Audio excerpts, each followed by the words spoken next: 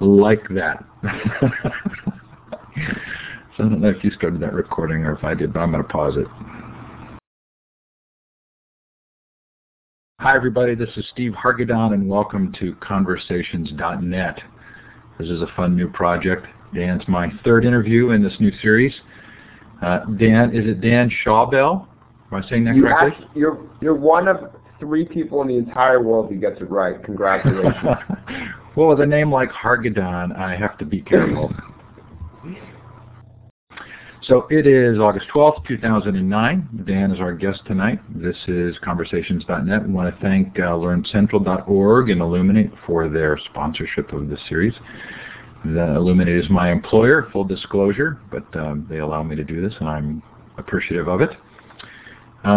There's this picture of Dan. Of course, this was obviously taken 20 years ago. Dan, you're a much older man, right? I'm 25 now. That was taken when I was 23. Oh, you're counting in years way too short for the rest of us. So before we get started, I want to let you know, August 18th, Howard Rheingold. August 20th, Gary Small, who wrote iBrain. August 25th, the founder of Pandora, Tim Westergren. September 3rd, Manny Hernandez, who wrote Ning for Dummies. Worked for Ning as a consultant, as I did, for a period of time. Great guy. Ann Galerin on September 15th to talk about the European e-twinning program. John Seeley Brown on September 22nd. And Dennis Lipke to talk about big picture schools on October 6th. Still to come, still negotiating dates, Clay Shirky, Doc Searles, Dana Boyd, Tim Magner, David Thornburg, and Esther. I'm not even going to try pronouncing Esther's name, but Esther, now the chairman of the board of Creative Commons and a well-respected and loved teacher in Palo Alto. Okay, so please encourage you to visit LearnCentral.org. LearnCentral.org is the social network for educators that Illuminate is sponsoring. We call it the LC3. It's Facebook-like in scope. You can find other educators, Illuminate, and event calendaring baked in, and you can run your own free large webinars there. We'll talk about that as Dan talks about personal branding and content sharing. So please do take a look at LearnCentral.org. If this is your first time in Illuminate, I want to give you some quick pointers. On your screen, you'll see the participant box. At the bottom of your participant box is a way for you to raise your hand. It's the hand with the green arrow up. If you feel like you'd like to ask a question when we get to Q&A, or there's something that you're confused by, please feel free to raise your hand. You can also use the small emoticons next to the hand to indicate happiness, clapping, confusion, or disapproval. Those emoticons are there. There are also a green check and a red X. If Dan wants to ask you a yes/no question, you can actually reply, and we can tally up those replies. Below the participant window is your chat area. I often find that chat goes by too quickly to watch in that small window, so if you'd like, you can go up to View Layouts and select the wide layout, and you'll get a little bit better ability to watch those chats. Although you can send personal chats in there to other individuals in the session, do know that both Dan and I will see those chats. It looks like we lost Dan, and he's now back, so I'm going to give him moderator privileges. Dan, welcome back. Looks like we lost you for a second. And we do have a whiteboard, and the presentation you're seeing is in the whiteboard, and I'm going to give you permissions now to update that whiteboard so you can tell us where you're listening from. Next to the left of the map is a little wand with a red star at the end. If you click on that and then click on the map, it will know where you're listening from.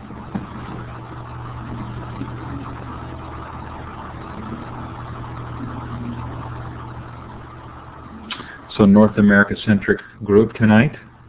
Oh, hey. Someone may be in Peru. Please feel free to shout out where you're listening from. It's also fun sometimes to see the time and temperature.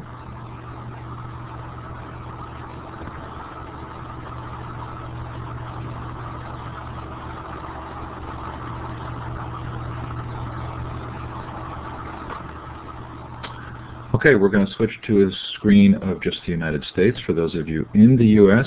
and then parts of Canada and Mexico. Go ahead and do the same thing. Just click on where you're listening from. Oh, Ecuador. How fun.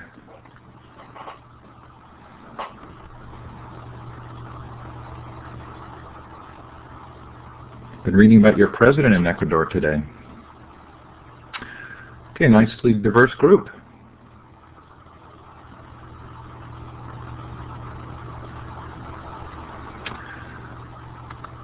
Okay, well, so Dan, we're sure glad to have you here.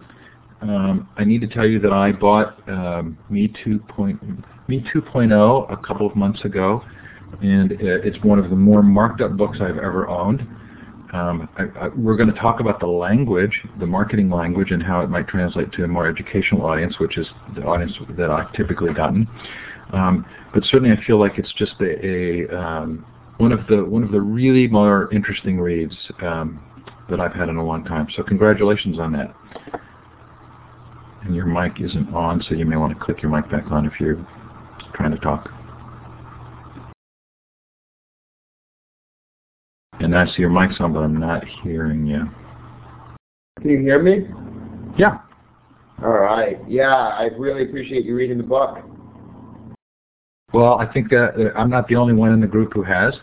Why don't you start by telling us a little bit about your own story and what your own personal journey has been like? Do you want the long story or you want the short story? Well, we have a nice hour here, so maybe somewhere in between. Okay. It all started really back in middle school when I acquired two skills that have stayed with me for a long time. So, I mean, I would say that web development and graphic design are what I've leveraged now and have helped me develop. I have 6 websites now, so those were 2 important skills that I learned back in middle school. And then I actually was developing websites around my hobbies at the time, or my special interests. I remember I had a 007 James Bond fan site that I was kind of obsessed with, and then before I graduated, I had like a website to connect all my friends so I could keep in touch with them. And then in high school, I was a camp counselor for 3 summers, I believe, and then the last summer, my final year in high school, my parents were like, you got to get a real job now. And my dad had a connection to an entrepreneur in the area. I'm originally from Newton, Massachusetts. So he had like 3 businesses. I got involved in one of them, which was more sales oriented. And it placed me calling. I made over 1,000 cold calls in the summer. It was miserable, and I got rejected 1,000 times. I didn't get one sale, and so it was really, really tough on me, and it made me realize that sales wasn't something that I was interested in. And so I was more into back-end marketing instead of front-end, which I considered sales, so back-end supporting sales, of course. And so college started, and I knew I wanted to get involved in marketing. I knew freshman year that it was going to be hard to get a job out of school in marketing 4 years later. And so sophomore year, I had a development plan which linked into a series of internships. So when I graduated, it would be okay.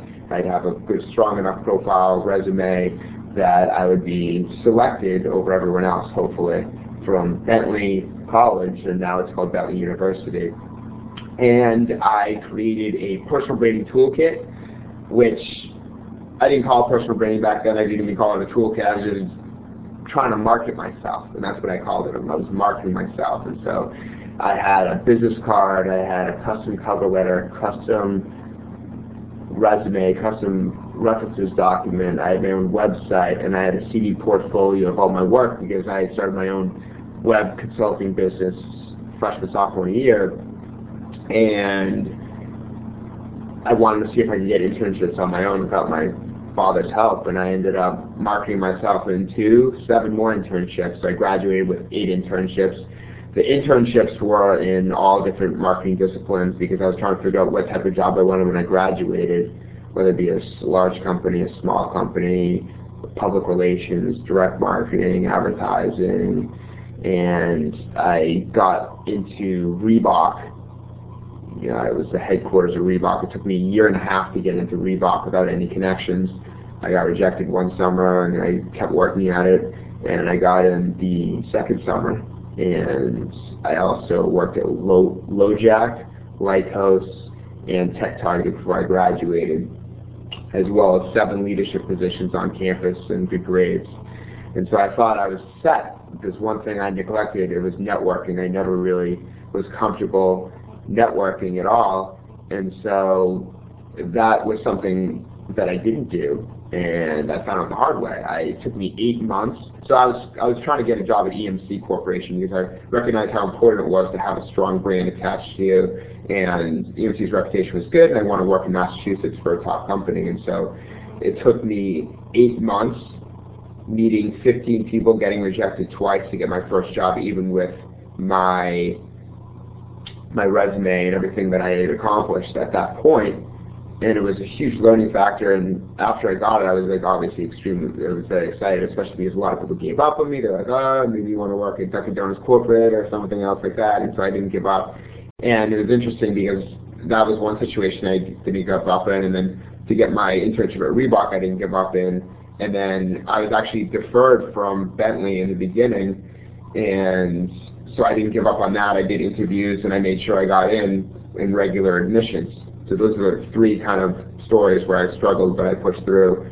And then I was working at EMC in product marketing for a year or so, and I started a blog. It was called the Personal Branding Blog after reading Tom Peters' Brand Called You article, Fast Company.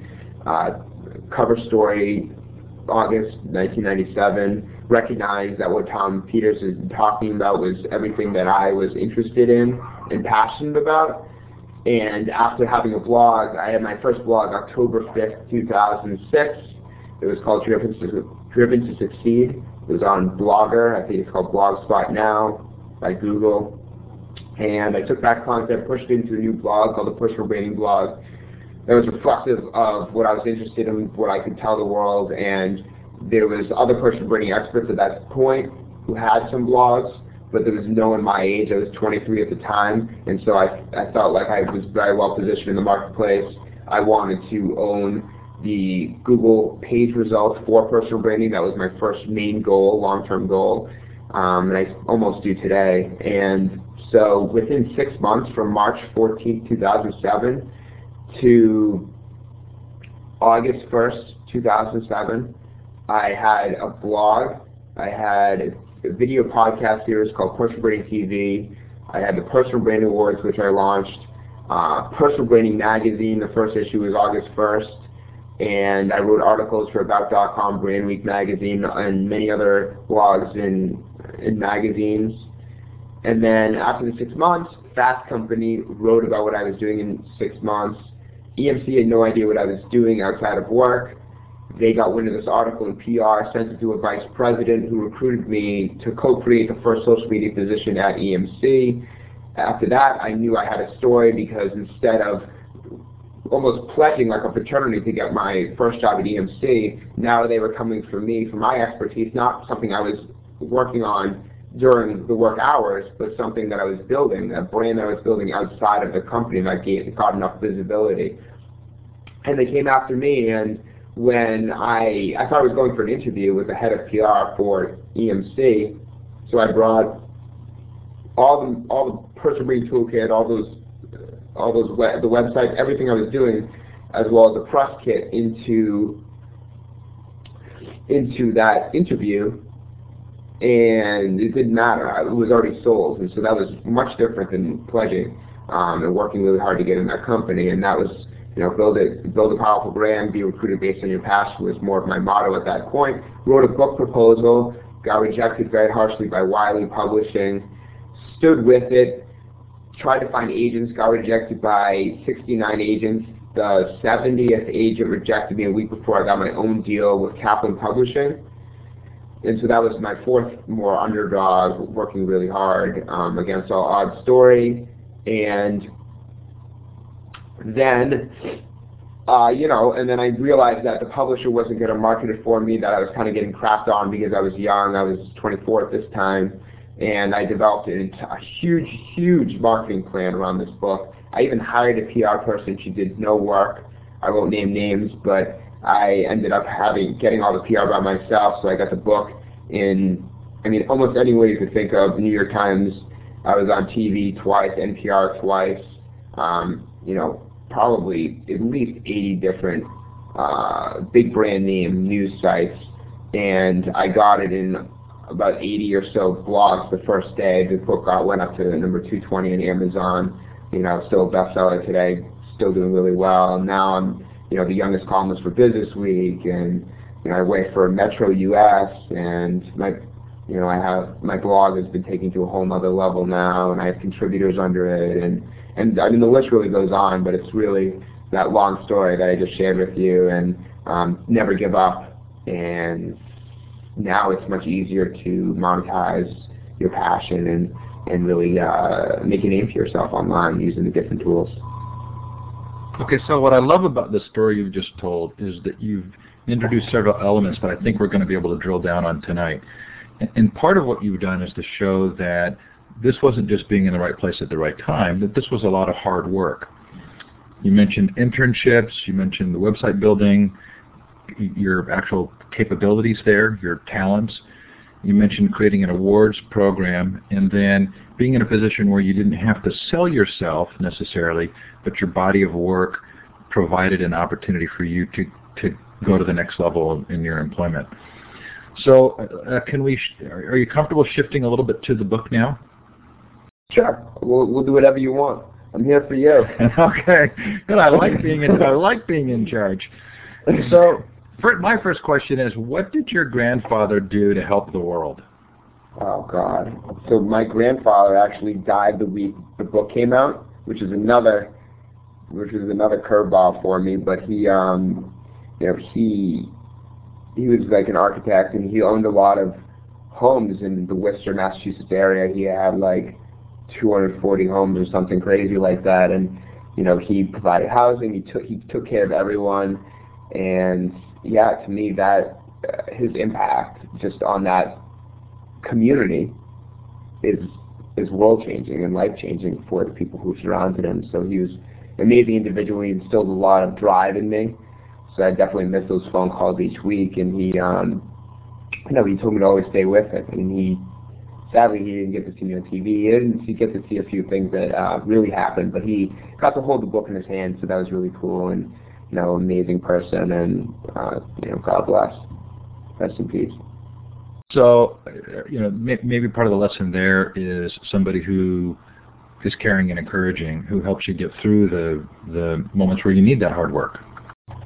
Oh yeah, it's really intense. I have a whole forum that makes fun of me. It's called Freak Safari, and then I have people on Amazon who just try and destroy my reputation. It's just the stuff I deal with is pretty insane because of there's a lot of ageism. Because I'm 25, and a lot of people are like, oh, what does he know? And then I just get a lot of people who just disagree with personal branding. So it's a lot of stuff that I see every day, and it's kind of helped me. I've really learned how to manage relationships and when to talk up and when to ignore and everything.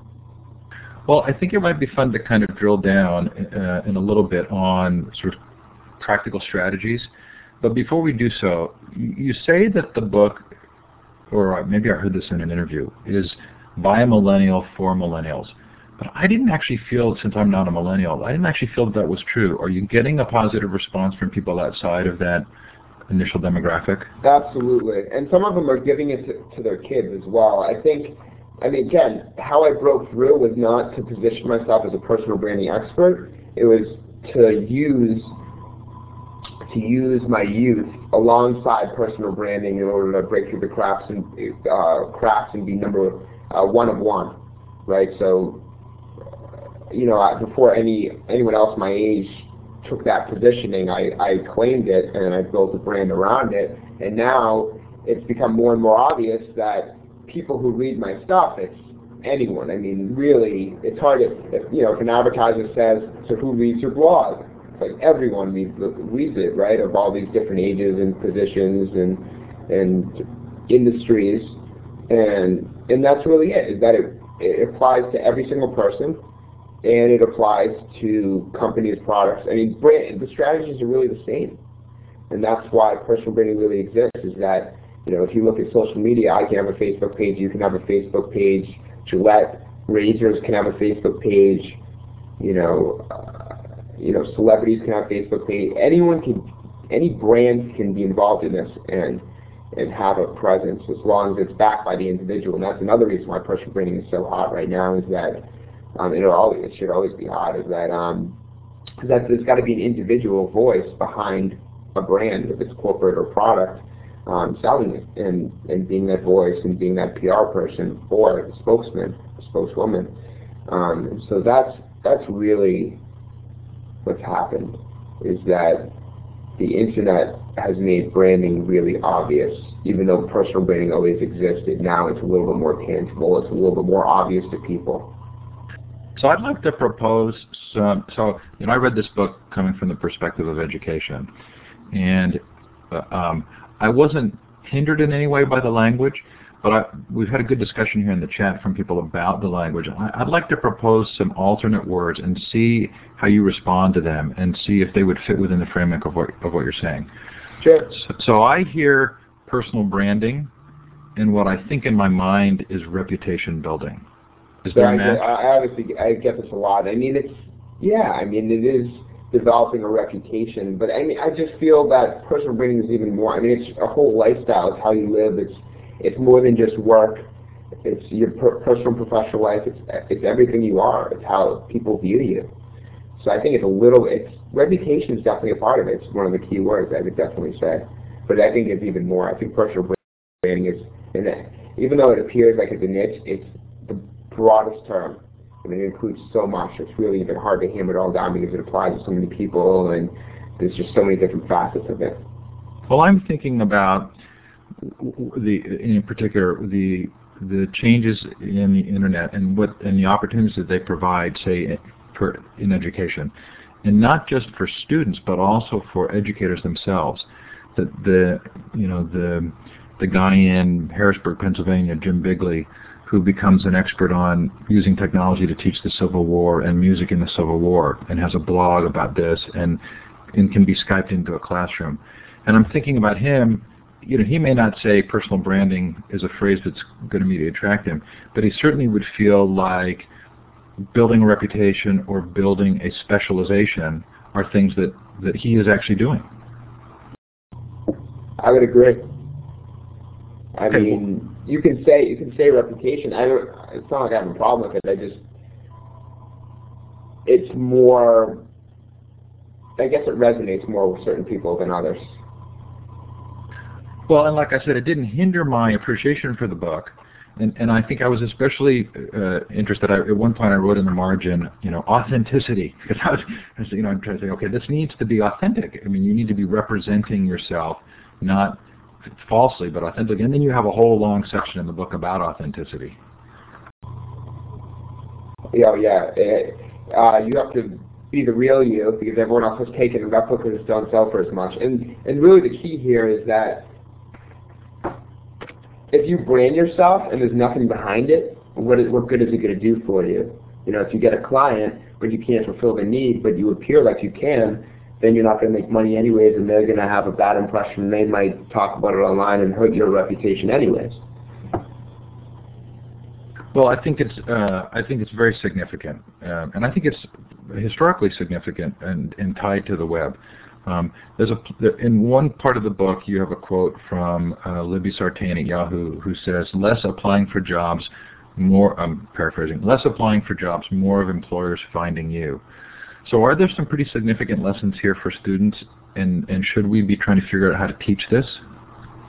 Of course, yeah. I mean, more and more schools are using this type of information in classrooms and even in career services offices, because I'm connected to those people as well. And the lesson here is that they have to be smart.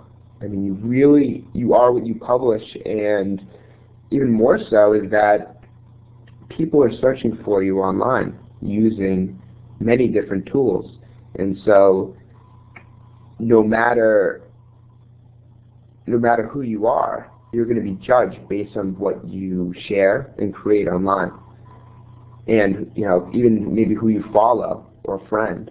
I mean, everything matters. And so people have to put more thought into it than ever before, especially because there's so many different sites where you need to be a part of now, and you can't avoid them, whether you're a person, company, product, and so forth. And so, aside not just joining them, but managing your reputation, your brand,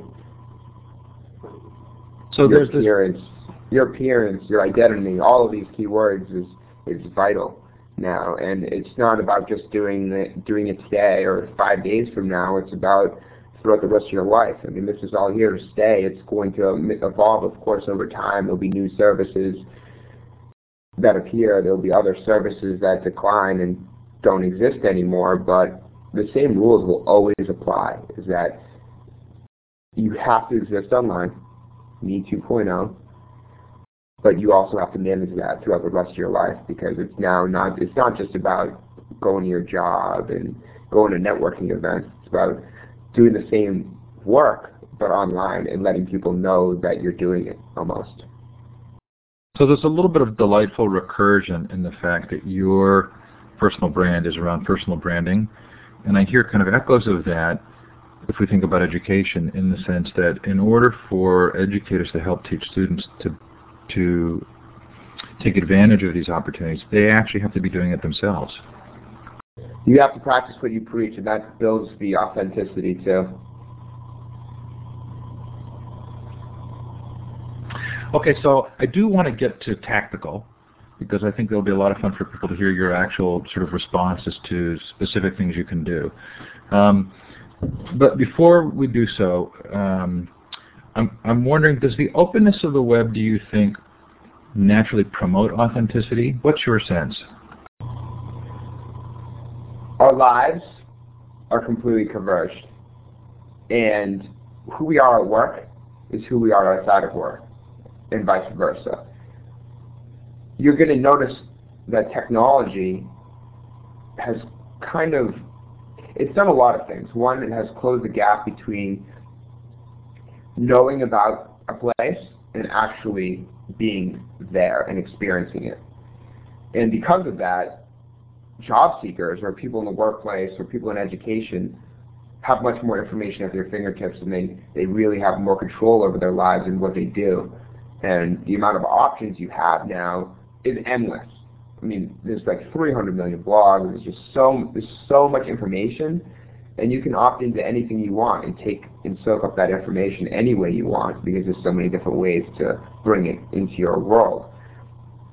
And so, yeah, I mean, you are who you are now. There's no escape. And if you rob a bank, people are going to know, and they're going to share it, and then people at work will find out. I mean, you just can't escape anything. And we're only at the beginning of this too. I mean, you look at cell phones that can do videos and pictures, and then automatically transfer that to YouTube or Flickr, and then that spreads on the web. So this is just happening in an instant, and it's only the beginning. So the way technology is working is that phones, the new standard in phones in a few years is just going to be having all these capabilities, and it's happening now, obviously, with like an iPhone and everything, is having the abilities to take in content anywhere you are, many different types of content, voice recordings, pictures, videos, text, and then transferring it directly to the different social networks and blogs and everything, and then having people, if it's interesting or worth sharing,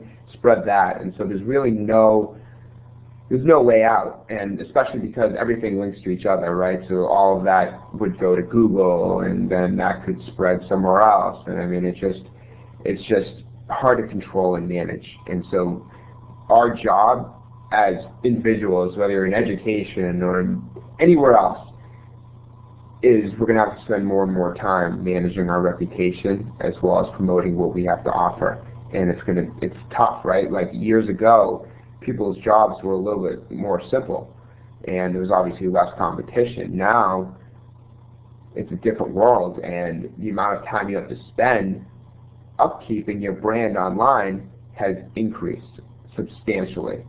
And now, if you don't have a website, you're screwed right now. I mean, really screwed. You need some sort of destination online, and the key is what your proper mix of personal branding elements are and how you use them. It's not just that they exist. It's not just joining everything. It's about choosing the right ones and how they work for you, and this is the same for a business or anything else. You know, whether it's a college or a high school or whether it's a Fortune 500 company, the same rules are going to just apply and apply. You just have to know what you want to do before you start doing any of this stuff, before you get involved and engaged. And that's the problem that I've seen a lot of people run into. Not to go on about this, we started about converging, is that you know, if you're representing your company or your college or your high school or whatever, and you push more of your brand and don't support your company, then it's a loss of opportunity of you giving more value to the company or the college, and it will make you look bad too. So it's really being able to properly balance, and I'm not talking about work-life balance. I don't really believe in work-life balance, but I believe that you need to strike balance between who you promote. You know, if it's 40% yourself and 60% your company, that might make sense for you depending on your situation and what your career goals are and what your business needs are. And so that's really key, is really striking balance between how you promote yourself, how much time you spend building what brand.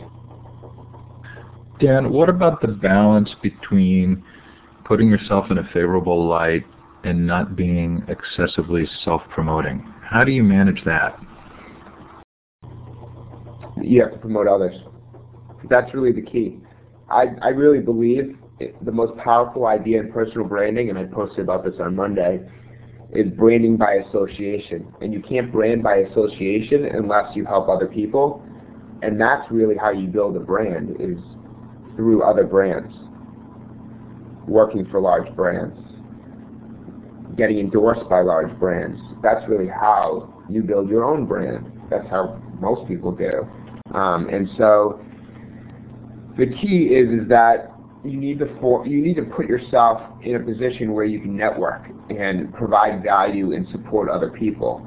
And the easiest way to do that is by blogging or by being on the social networks, retweeting and interviewing other professionals like you're doing right now. And it's really just putting the spotlight on other people and promoting others, but at the same time, what you'll notice is that you're promoting yourself while promoting others. So it's really a two-win situation, plus it puts you in a position where you're networking, and you always should be networking because networking is life, and the second you stop networking, the second you stop growing. And it's so much easier now. And no one can complain about networking or that they can't really progress in their careers or meet mentors or anything, because people are more accessible than ever before. They're recruiting all their information. You can send a Facebook message to almost anyone now. You can tweet anyone. Maybe not everyone will follow you, but it is a different world, and you got to take advantage of this world before everyone else does, and you don't, and you get left behind. So there's something kind of strangely magical about what you've just said, meaning that it almost feels like the benefit has shifted to the altruistic, more connector type of person. Do you think that's true?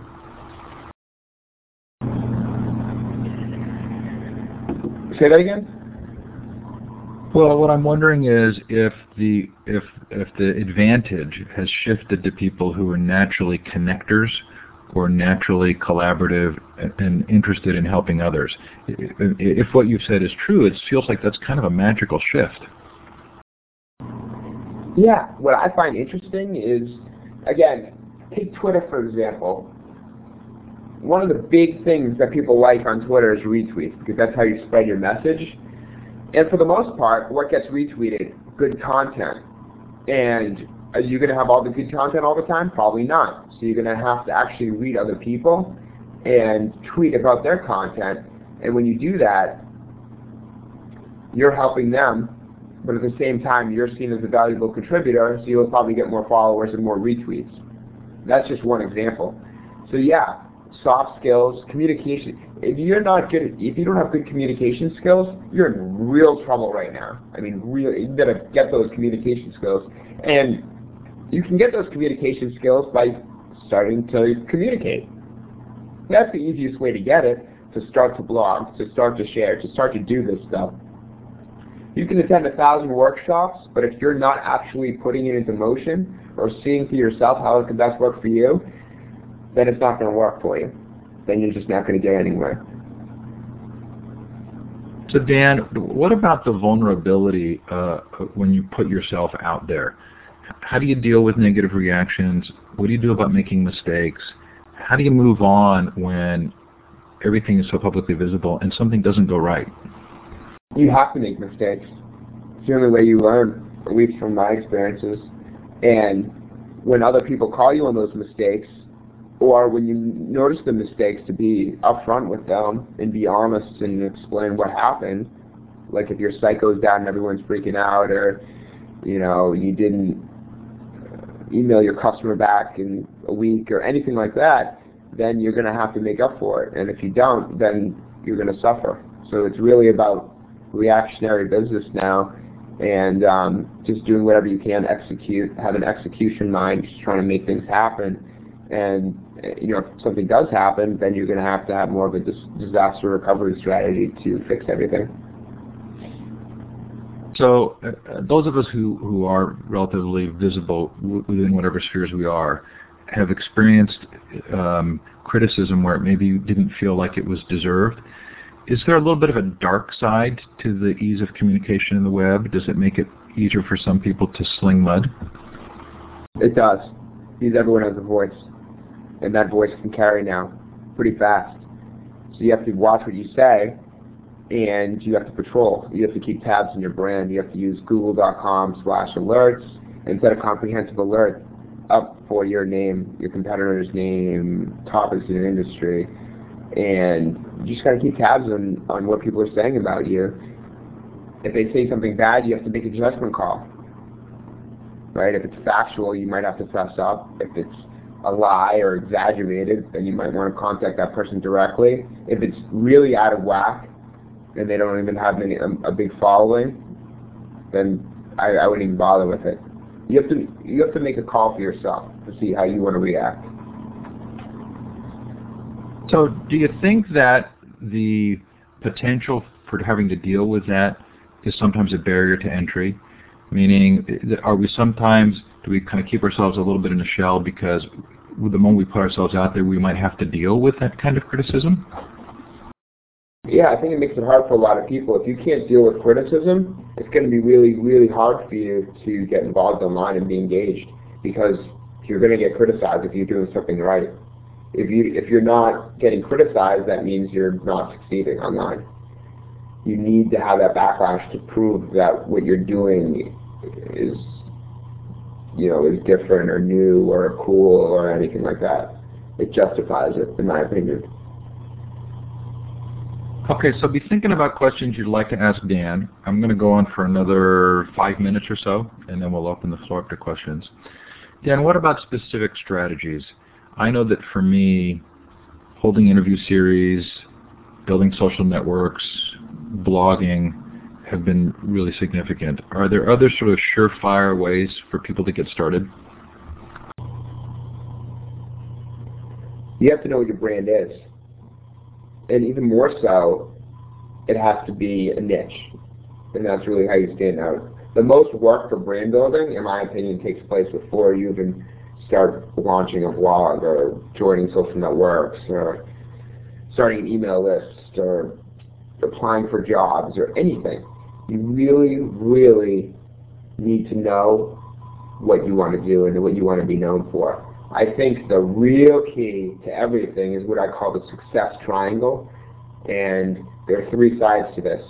1 is passion, 2 is expertise, and the last one is the support system. Now here's the key. Passion is the fuel for personal branding. It makes somebody never give up and put in the amount of work needed in order to be successful. So without that, you're not going to be happy either. The second piece is expertise. expertise is important because if you're not an expert, or if you don't use your passion to be excited enough about something to become an expert, then you're not going to fulfill a customer's needs or a company's needs, and therefore... Dan, I lost your audio.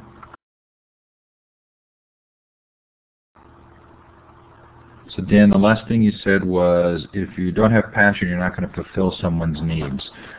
So you'll have to turn your mic back on. Looks like you dropped off and had to come back in. Can you hear me? Yep. Did you know where you stopped? Were you cut off? Yeah. Okay. Yeah, I know where I am. So in an expertise, if you need expertise, you can't just be passionate, because you won't make any money being passionate, and you don't want to be broke and doing nothing. And so you need the expertise. Maybe use the passion to get excited enough about something to gain the skills to get the expertise. But you need to become that expert, or that future expert at some point. And that is how you fulfill and are positioned to fulfill a client's or a company's needs. That's how you'll make the money.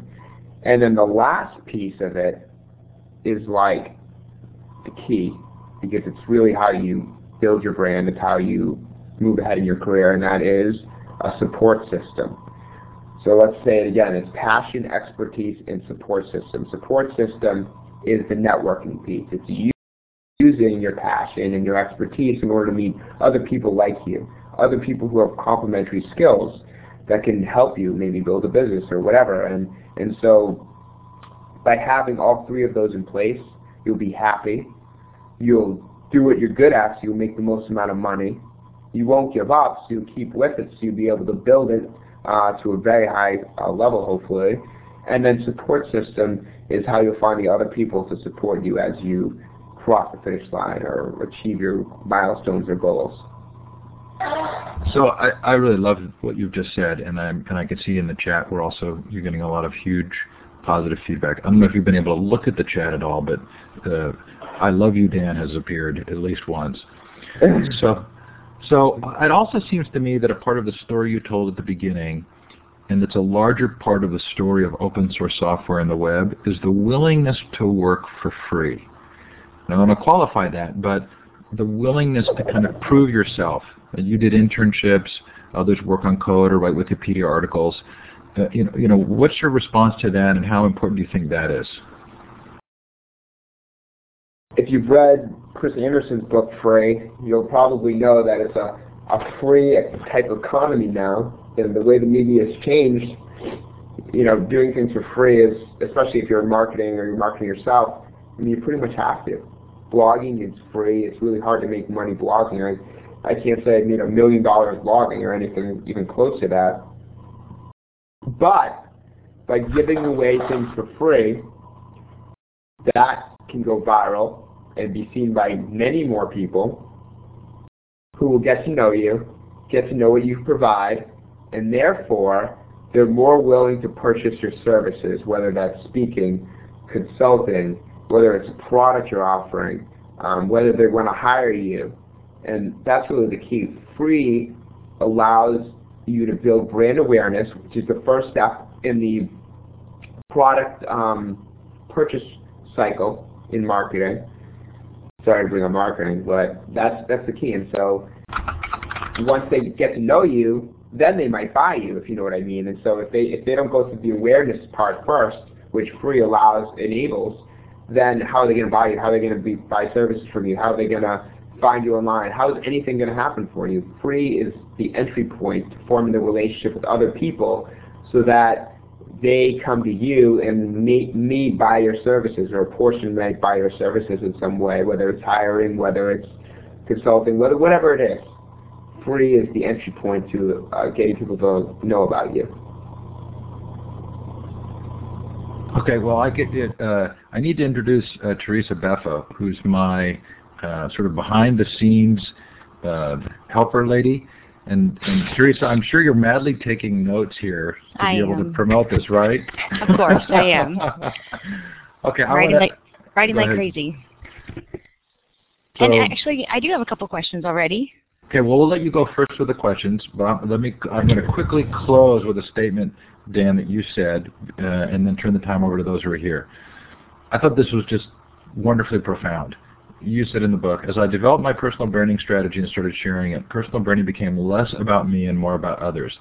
Before, I would wake up every morning and say to myself, I want to make the largest impact in the least amount of time.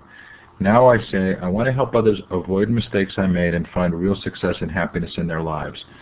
So really appreciate your being on. Okay, so Teresa, you want to ask the first question? Yeah, actually, I was going to start. Kathleen had asked a comment, or she made a comment from the very beginning, and she said, do you do interviews with students? Or have you considered doing it through Skype? Or So you're thinking of, for people in the audience listening, or is this to Dan specifically? Yeah, it was to Dan specifically. Kathleen had asked the question in the little chat box. If you do interviews with students, or if you've talked to classes.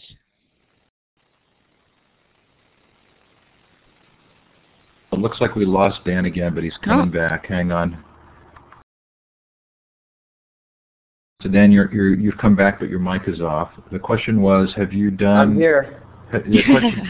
Go ahead and ask the question again, Terry. One of the participants, Kathleen, had asked if you have done any interviews with students, or if you'd consider doing it through Skype. Interview students for Skype. Well, I think whether or not you'd come into a class or talk to students specifically about personal branding. Oh, yeah. We've lost your audio again, Dan. I wonder if it's an internet connection issue. Sure. Dan, we'll see if you come back, but we lost your audio. Now it looks like he's about to drop off. Okay, so we'll try bringing him back in again. Sorry, Dan, we keep losing you. It must be some kind of a connection issue. Yeah, I think I have a connection issue right now, but let's try and work our way through this. Did you hear my answer to that one? No, unfortunately, you have to start again. Yeah. Sorry. So Dan, if you're talking, we're not hearing you again. And it does sound like you have an internet connection issue. Okay, so queue up those questions when Dan comes back. We've got a good first one for him, and Terry, you maybe have another. There we go. Dan, we think you're back. Hello? Hello? You are. Can you hear me? Mm-hmm. Yeah, so I've talked to a lot of students in the Northeast, MIT, Harvard, different schools. And are those accessible to everyone, or is it a case by case? You mean my presentations? Mm-hmm.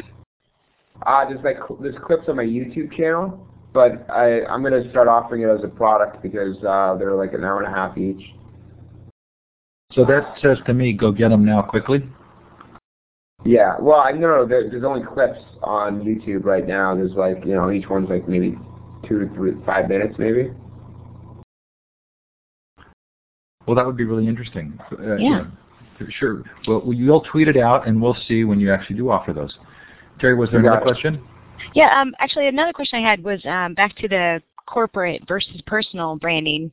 And you went on, we were talking about having a voice for yourself versus your company. And there's been a lot of discussion recently in the social media marketer area with ESPN, and I'm sure you've been following that. Have you? No, I didn't hear about that one. Well, they actually put a policy together to talk up to and sent out to the company as to what they could or could not say about the company on their own personal space. I didn't know if that was something you've talked to people about, personal branding versus working for a company. Yeah, I mean, there's a lot of companies that have social media policies. I mean, EMC's developing one, and we have like a draft one. But Yahoo has one. A lot of these, like HP has one. So how do you feel about recommending some guidelines to people? I mean, obviously you don't want to say anything inappropriate, but differentiating between yourself personally and that message of your company. The key is to know your role and use common sense. I mean, it sounds simple, but it's not. And it's kind of, people just got to get carried away with their ego, and they forget that no matter what disclaimers they have, they still are associated with their company, and so they have to be smart in different situations, right? So if you have a blog that talks about your expertise that's you're using for your company, you got to be a little bit smarter about what you put on there. Whereas if it's about your dog or your vacations, then it doesn't matter as much. So and that's really you got to just judge it by your situation, you know. And if you're in a situation where you're interviewed for something that relates to your profession directly, you'll probably have to go in and be cited as someone who works for that company rather than for yourself. And it depends on your career. There's so many different elements to this, but you just have to be smart. You just have to use your best judgment. So you are saying that you do recommend for anybody that's listening right now that once they're starting out in blogging or whatnot to kind of have a disclaimer with their authenticity. Yeah, you can, but the disclaimer is still not going to really matter too much because people are just going to still see you as, you know, Henry Smith, professor at Yale. You know, people are just going to still, and you should use that because that's the credibility piece. You can't really hide it. You can have a disclaimer, but it's still not even going to matter. You just have to be smart. I mean, it sounds simple, but people just aren't always thinking when they do it, especially on Twitter when you don't really, like, I don't even think when I'm really posting it. I think, but a lot of people don't really think too hard for each tweet. It just happens. It's like your live stream. It's something you don't think about. And I'm saying that you might want to think about it a little bit more. Yeah. Do you want to open the, thanks Dan, did you want to open it to the floor? Sure. Yeah, I'll take any questions. If you have a question that Teresa didn't ask and it's been in the chat and it's flown by and we've missed it, please feel free to repost it or use the hand with the green up arrow to raise your hand and we'll give you the mic and you can ask Dan a question. Then the question is, how do we promote online collaboration when various factions within education are terrified of the Wild West nature of the Internet? You have to lead by example. You have to show them it works by doing it yourself. And that's the key, is that getting students to collaborate and showing the results that they had after using it rather than before is more of a case study that you can use to prove to them that it matters. You know, and so it can be tough to convince people social media works, right? It took me, I got my position November 2007, and it took me probably 6 or 7 months to really break through and convince the executives to get a hold of social media and to develop the program, even though that's why I was hired. But you just have to stick with it. And if you really believe in it, you can't give up, just like we've talked about earlier in the call. You know, social media, whether people like it or not, it's changing education, and you either want to jump on board and have a future as one of the top teachers or professors or whatnot, or, I mean, you're going to be in a disadvantage, you know, and to be one of the leaders, to be one of the heroes, to make it happen in your school is a big deal. And so I really think that that's the way to go, and you don't want to be left out, and, you know, you won't be able to do it any other way, because if you're really hooked into this stuff, you're just going to want to do it. So Dan, we have a question that's going to come through from the mic. Angela, I'm giving you the mic, and you can turn your mic on and ask. Hey Dan, can you hear me? I can. All right, good to talk to you voice to voice. Finally, I'm glad you found Illuminate. Good. One of the things I totally agree that it's very hard to explain this to someone else, especially our students, if we have not made that awareness and that commitment ourselves to be transparent and to live who we want to be every day, both on and offline. So when I try to help teachers conceptualize what you're talking about, my first step is to have them Google themselves. just so that they see what comes up. What would you say would be, once that awareness is there, what would be the first lesson that you think that they should model or share with students to help bring this conversation into the classroom? The first lesson, I would say that you need to show them a case study of someone doing it right and someone doing it wrong, preferably the company or the individual who did it wrong. I think one of the cool examples, it actually happened recently when a study just came out. It said that 8% of companies have fired someone based on what they saw on Facebook. And there's one great example, and I mean, you could probably Google this, of someone getting laid off because they didn't realize that they were friends with their manager on Facebook, and so they updated their Facebook status saying, "Oh, I really hate my position and my manager," or something like that. And then underneath, under the comments section, the manager pretty much said, "You're fired." And so that's a good example to show them. And then you'd want to show them a positive example of someone using social media to get a job or to advance a career. And there's infinite of those. I mean, if you look at my last Business Week column, if you go to businessweek.com, it's like skip job boards and use social media. There's like 5 success stories there of using it, and that's really it. I think case studies bring it to life, and then having third-party endorsements can help you as well. So non-teachers or non-teachers from your school coming in and helping out. Hey Dan, we're going to take at least maybe just one more question. You've got a few minutes left. While we're waiting for someone to raise their hand or put the question in the chat, Teresa, if you wouldn't mind looking for that, I'm going to put up the link to the survey for tonight's show. So Dan, because you have moderator privileges, you and Teresa, don't close this window down. It'll come up and you may be tempted to close it down, but if you do so, it will close it for everyone. This is the survey for tonight's show. We'd sure appreciate it if you'd fill it out. I'll put the link also in the chat. Okay, and I'm going to give the mic to Joan. In order to speak, you need to click on the mic button in the audio area. There you go.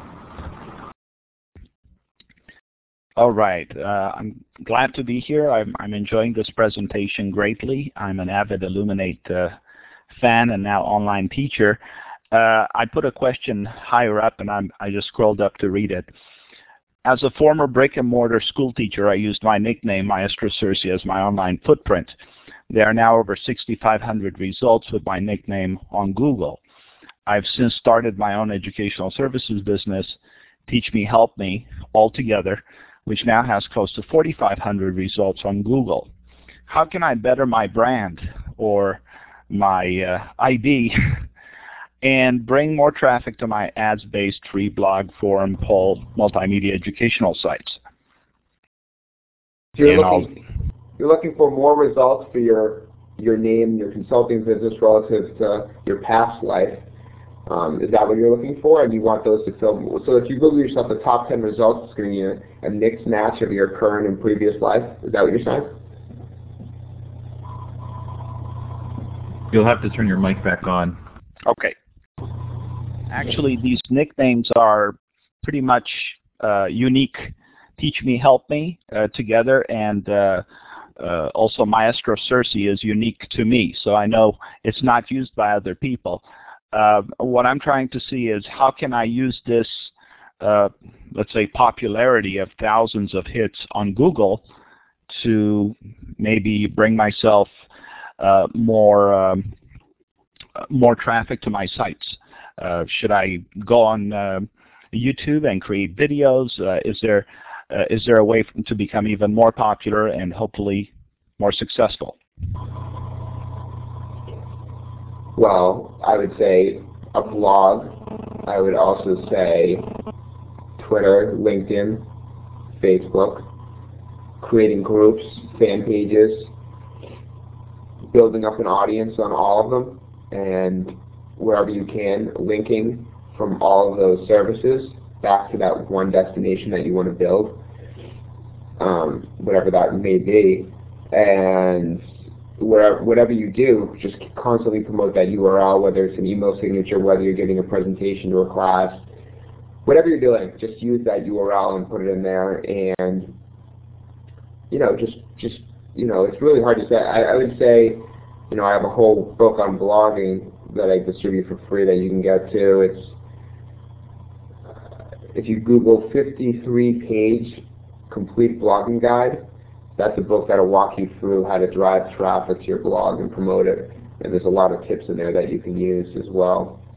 So I mean, there's a lot you can do. I would figure out what you want your destination to be, and then use everything you have to drive to it. So it could be writing an article for an online website, guest posting on blogs, commenting on other blogs, presentations, you name it. So it's just using all the marketing elements and then driving it back to one main spot. Okay, Dan, I want to be sensitive to your time. I'm thinking it's 9 o'clock for you, and you're doing your hour. So okay, let's everybody clap for Dan. Thank you, Dan. We're using a little clap. No problem. Thanks for having me. Awesome, terrific show that we'll post the recordings tomorrow. I'm sure Teresa will pull some great quotes out. Thanks, everybody, for coming tonight. Thanks to Illuminate for providing this environment. And thanks for spending some of your time tonight with Conversations.net. Okay, Dan, sure appreciate all the time. All right, take care. Thank you. Good night. Thank you.